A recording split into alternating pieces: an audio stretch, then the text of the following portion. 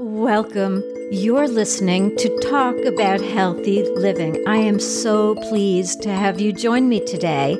Eating healthy isn't only good for your physical health, appearance, and skin. It can also help you become more responsive, awake, and focused on the things that really matter. So, how is diet and mental health connected? That's the topic of today's podcast. I'm your host, Peggy Sealfon, an internationally known personal development coach trained by world masters in Eastern and Western traditions. One of my focuses is on nutrition. The diet and mental health relationship is profoundly linked. Food is medicine, and it can amp up your abilities or cause inflammation, bad feelings, and disease. The foods you eat and the way you feel share a complex relationship. When you feel blue, you're more likely to grab junk food to comfort yourself. Or you already have grabbed a sugary sweet food that lit up the feel-good center of your brain, and then you crash and feel even worse. So ultimately, mental health affects your cravings, and your cravings affect your mental health. The foods you eat can have various vitamins, minerals, nutrients that reach the brain and cause certain chemical reactions. The exact chemical reaction in your brain depends, obviously, on the specific food choices and its nutritional value. A particular food that's sometimes called brain food triggers good reactions and increases positive responses in the brain. On the other hand, there are foods that affect your mental health negatively. Again, refined sugars make you feel better instantly, but then once the short-term reaction in your brain passes, you'll feel the negative effects of it.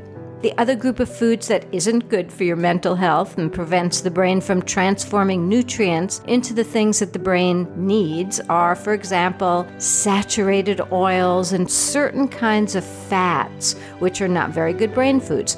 Processed and packaged foods are often full of chemicals and preservatives that can be harmful.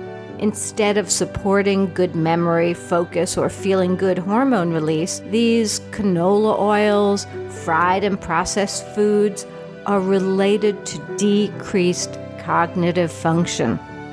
So, you should limit the intake of these ingredients, obviously. Avoid sugary drinks, fast foods, alcohol, or mercury-rich fish.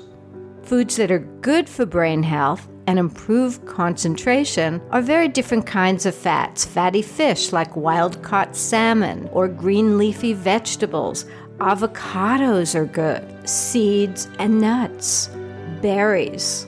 But be sure berries you eat are organic, or they can be full of pesticides, and that's not very healthy for you. A good rule of thumb for oils is to literally use your thumb as a measurement tool and only include a thumbful of added fat oils to your meal.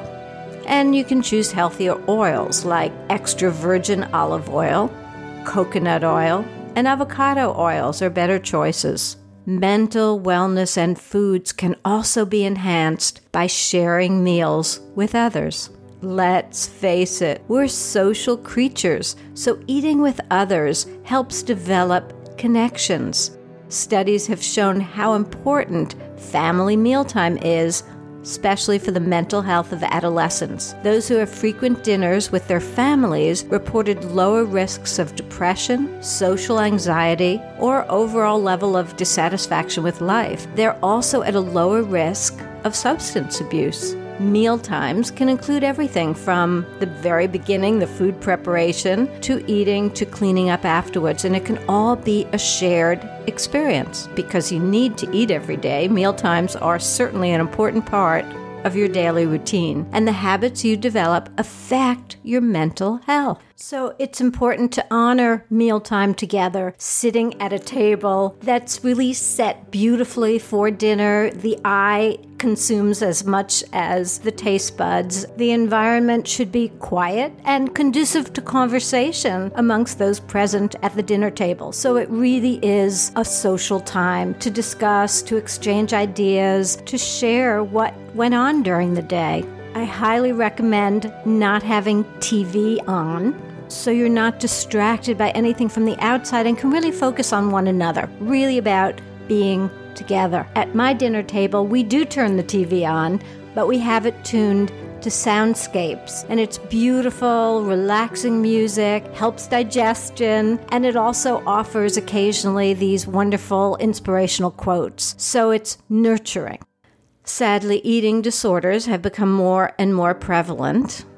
Evidence suggests that the choice of foods isn't the only element that leads to eating disorders. An eating disorder can be connected with just an unhealthy approach and attitude to food.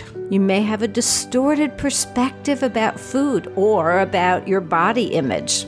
Each eating disorder requires a specialized approach and treatment as it affects the overall well-being of the individual, not just the physical health. Food can have a huge impact on how you feel about yourself in terms of energy levels, overall feeling, and mood boost. And of course, as we've mentioned, some foods can simply make you feel awful. So I want to help you build healthier eating habits with my new program series on mind and body fitness for life. So the first online workshop is Feel Fitter, Healthier, and Lighter in only 14 days. It's an opportunity for you to kickstart a healthier relationship with food, a better eating strategy, and maybe even lose unwanted pounds in only 14 days. If you're interested, please click on the registration link in the show notes and sign up for whatever time frame works for you and your schedule. The interactive program is a pretty robust hand-holding experience day by day. You'll be taken through what to do movement-wise, eating-wise, food choices. You'll have recipes. You'll have a lot of opportunities to interact, and yet it will only take less than an hour a day to implement the program. I'll be with you at every step of the way. Check out the show notes, and I would love for you to join me on one of the upcoming programs. In the meantime, you might want to listen to some of my earlier podcasts on 6 healthy ways to curb your cravings with nutritious snacks, or eat your way to reducing anxiety with 5 amazing foods. I'll put all of these in the show notes so you can access them more easily. I hope you benefited from your time with me today. I'm sending you love and light, and I invite you to join me again next week for another episode of Talk About Healthy Living.